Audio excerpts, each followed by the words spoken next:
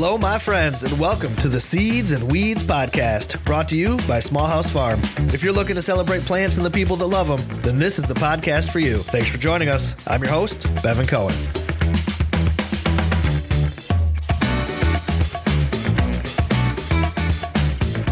Hey there, friends. Welcome back to the podcast. We've got another fun show lined up for you today. We're going to be sitting down for 5 questions with Zach Loeks to talk about his work at the Ecosystem Solution Institute, and we're going to learn a little bit more about micro landscaping. Very cool stuff. It was a fun interview. Afterwards, we're going to be jumping into a tomato extravaganza because I have got tomatoes on my mind. So you're going to want to stick around for that. Now, when this episode airs, Heather and I are going to be hitting the road for the Mother Earth News Fair in Lawrence, Kansas. I'll be giving a few talks at the fair. We're going to have a small house booth, and I'm going to be helping to organize the first ever Mother Earth News Fair seed swap. So it's going to be a pretty busy weekend for sure. Zach is also scheduled to be speaking at the fair, so it seemed like a good time to have him on the show. Now, before we jump into all that, I just want to give a quick shout out to Megan T for recently joining our Patreon. You know, this podcast is made possible through the support of our Patreon subscribers. We wouldn't be able to keep the podcast going without our patrons. So big thanks to Megan T and our other subscribers for believing in the show and helping us keep the doors open. If you'd like to support the podcast, you can find links to our Patreon at seedsandweedspodcast.com or directly at patreon.com/smallhousefarm. Not only are you helping to keep the show on the air, but you'll also get all sorts of perks like small house products, books, seeds, and all sorts of other groovy things just for signing up. I've also dropped that link down in the show notes. Now, let's get on to the interview.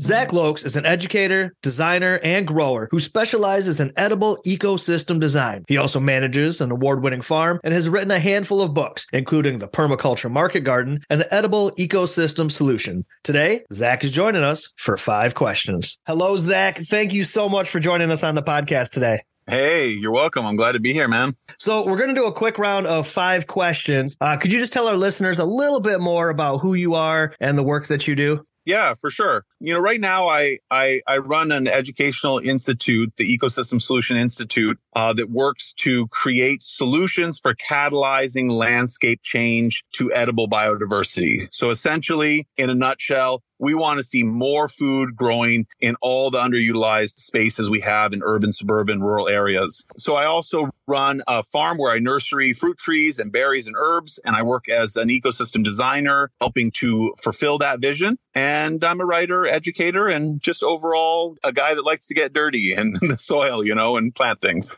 So to sum it up, you're a pretty busy guy. Yeah, I'm pretty busy. My jeans are covered in grass stains. All right, cool, man. All right, so let's get into the 5 questions. The very first question, I'm going to put you on the spot right away. If you had to pick a favorite plant or plant family, what would it be and why? Oh, man. You know, it's not the first time I've had that question. I used to always answer squash because I just love the way that they grow. They're big, they're abundant. And I want to say I have something really creative and new to say there. And I'm going to pick some really interesting variety of food plant. But actually, I think it's still squash. But I'll give it with a little bit of an add-on. One of the reasons I love squash now as an edible ecosystem designer is it actually ties in with fruit tree and berry and other sorts of plantings that are perennials as a succession. So it's a really good pioneer species to go in there and kind of hold the space as your perennial crops establish. And so that's why I love it now. Oh, I dig that. Now, if you had a favorite squash variety, what would it be? Oh, man, you know, I'm a big fan of the delicata in terms of eating and all of that. They're super tasty. They're small. You know, when I used to run my big market garden, they packed well in a crate, tender flesh, tender skin, all of that. But I also love like a big Mama Hubbard, you know, like just in terms of pure volume as a homesteader. All right, here's your second question then. Could you please tell us a little bit more about your most recent farm or garden success? You know, I've been playing around a lot with different techniques for managing fruit trees along laneways. And I've been really impressed with the creation of really long edible laneways using my 2-wheel tractor and a power ridger. And so you can do this with hand tools too. or you can use a two-wheel tractor. But I love this concept of a sort of linear food forest, really appreciating the space of your driveway or your fence line, the simplicity of running your irrigation in a long line. So my success has just really been like honing in on that concept of like the line and being like, yeah, this is a successful design principle. So what kind of fruit trees work best for that sort of thing? Oh man, I've been putting a lot of stuff. I mean, along my own driveway, I've got a double line on either side. So it's sort of like a triad, as I say, on either side, like two double rows of trees with an in-between row and herbs. And I've got apricots and European pears. I have Asian pear, and I have a lot of plums and some apples, and then lots of berries and other, companions, medicinals, herbs along in there, chives I like to throw in, bee balm, things like that. Okay, let's ask the opposite question then. What is one of your most recent failures in the garden? And more specifically, what is the lesson that you learned from a recent failure? Recent failure. Oh my gosh. I got so many failures, man.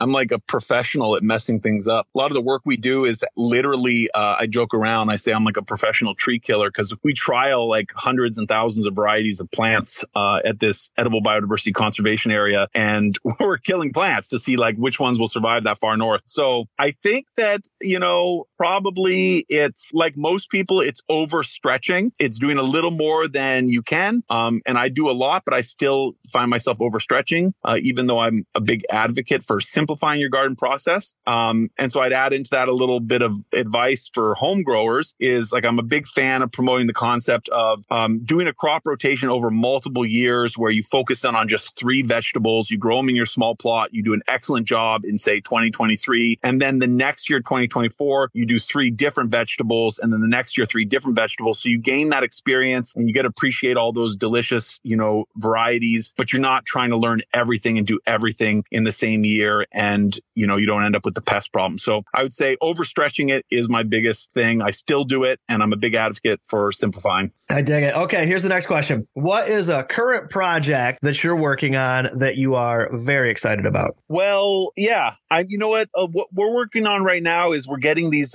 small, I'll say small and micro in the same sentence. We're working on these micro landscapes where it's quite small.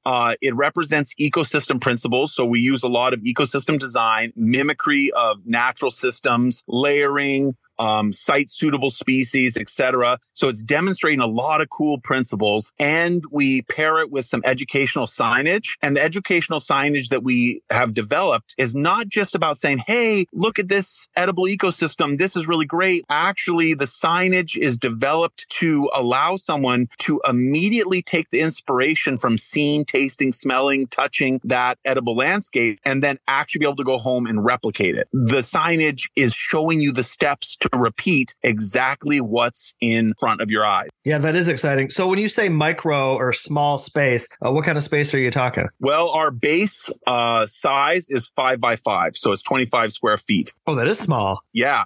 So that's the base module. And then we'll do 5 by 15, or we'll go up from there. It could be 5 by 30. But, the idea is that it has everything right there that someone can just get inspired and then learn what they need to learn and then replicate that planting in another part of the community. So a 5 by 5, 25 square foot edible ecosystem. Give me kind of a rundown of the plants that I might expect in that sort of a situation. Right. So they'd all be site suitable to your climate, to your soil, your moisture, all of that, right? And then we have a design matrix that sort of allows you to arrange and pattern plants in a specific way. I can plug our course at ecosystemu.com, but ultimately it depends on all of those factors. And then you might have a bunch of variants, and that's where you can pattern them together. So first we would choose the type of ecosystem. So let's say we were choosing a woodland ecosystem. We'd have a key species in there that's a fruiting tree. Maybe it's like, we like sour cherries up here because they're super hardy, very prolific producers. So it might be like a sour cherry in the middle. And then we would complement that with other companion plants that are like herbs and ground covers. We tend to be big fans of things like lemon balm, very delicious, really healthy, smells great. I also like chives. They're very obvious obviously onions are a great food, but they also are really early bloomer. So you're attracting a lot of good pollinators into your area early on. So yeah, that's sort of like an example there. That's excellent. And give me the link for the course again. Yeah, so that's Ecosystem U. So ecosystem and then U for university.com. And you can register for the school free. We sometimes have free courses on there as well. But then we also have an ecosystem design intensive cert right now available, which is a preparatory class for our full 144-hour ecosystem design certification, or EDC. Awesome. I'm going to put that link in the show notes as well, so folks can just click right through that if they're interested. Now, here's question number 5, my friend. What is a project that you are not involved in, but you're still really excited about it? So who's your shout out? You know what? I really like what's happening in a lot of these urban areas, like what's happening in Detroit, the Michigan Urban Farming Initiative. They're doing cool stuff. So shout out to the people in Detroit who are rocking it, and everyone else around the world putting in lots of, urban gardens and suburban gardens. That's awesome. And that is 5 questions with Zach Loeks. Zach, where can people find you online if they would like to connect with you? What are your links? You can find me on Instagram and YouTube, also Zach Loeks. So I'm trying to do more of that sort of social media type thing, So if if I'm getting some stuff done this year, you'll see some good stuff coming up. And you can find us at zachlokes.com, and the institute is ecosystemsolutioninstitute.com. So lots of places to find out more. Fantastic. Thank you again for being on the show, my friend. It was a ton of fun hanging out with you. Yeah, for sure. Wait, I got a surprise question for you. Okay. All right. One question in 30 seconds. What is your favorite vegetable plant? Oh, so you're going to ask me my own question? Yeah. So Asian greens. Asian greens is what I'm going to say. And I would have said something different every single year. I kind of get like over fascinated with one plant every time. This last year was Asian greens to the max. I grew as many different as I could, different varieties. Yeah, it's good stuff. I used to grow a lot of Asian greens as like a salad mix at the market. And my favorite thing was, if they're baby, they're delicious in salad. And if they get a little bit too big, they're so good stir fried, right? You got it. It keeps on giving. Oh, man. Stellar answer. Well, Zach, again, thank you so much for being on the show. This has just been a blast. I can't wait to hang out with you a little bit more when we're all together at the Mother Earth News Fair in Kansas, which is coming up just in the next couple of days here, I guess. Yeah. I'm psyched. We'll see you there. All right. That was a good time. Now, as always, I've put Zach's links down in the show notes, and you can also find them on our website, seedsandweedspodcast.com. Spring is a busy time of year. I'm on the road promoting my new Grow Great Vegetables books. It's planting season. There's just so much going on. But right now, the only thing on my mind is tomatoes.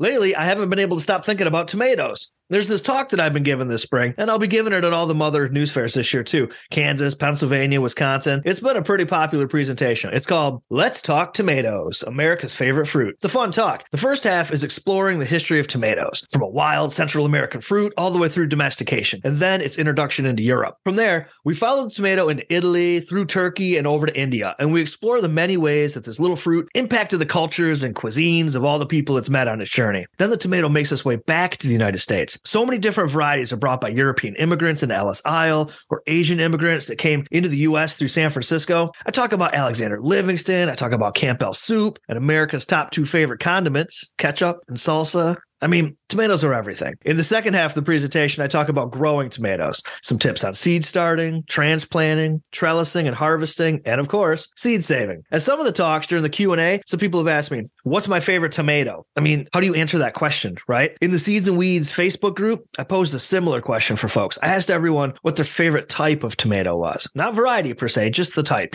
cherry, beefsteak, Roma, Oxheart. People in the group were pretty divided on the answers. Everybody likes something different, that makes sense. And some people couldn't answer the question without plugging their favorite variety anyways. Dan Trena said, I love them all for their differences, but no matter what, I've always got a green zebra in the mix. Ralph Kuhn, he says, I love them all, but my favorites are Mortgage Lifter for beefsteaks and Santa Maria as a paste tomato. But I think that Dawn Devereaux might have had the best answer. She said her favorite kind of tomato is the one that's in her mouth. I can't argue with that. I think that's probably my favorite too. More than 100 people voted in the poll, and the overwhelming choice for favorite tomato was beefsteak. It is, after all, the best tomato for sandwiches and the perennial favorite, the BLT. That being said, it still leaves the question, what's the best tomato variety? And, that's subjective. We'll never all agree on that. Here at Small House every year, we have a tomato tasting event where we sample all the different varieties that we grew and we all vote on what our favorite tomato is. You know, the tomato tasting, it's one of our most popular YouTube videos every year. I'll put a link to the 2022 video down in the show notes so you can check it out.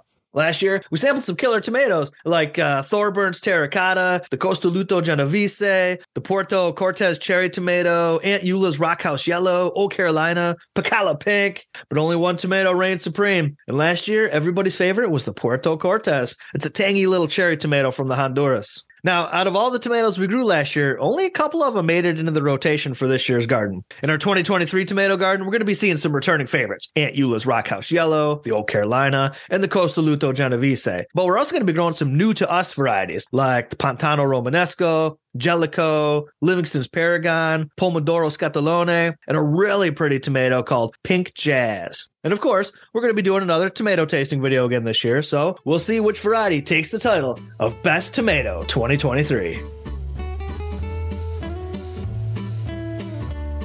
Well, there you have it. We've come to the end of another show. Thanks again to Zach Loeks for being on the podcast and for answering 5 questions. Remember, if you'd like to support this podcast, you can always join our Patreon. You can find that link and many more at seedsandweedspodcast.com. This episode was edited and produced by all of us here at Small House Farm. The music you're listening to right now is some French jazz by William King. I'm Bevan Cohen, and we'll see you next time.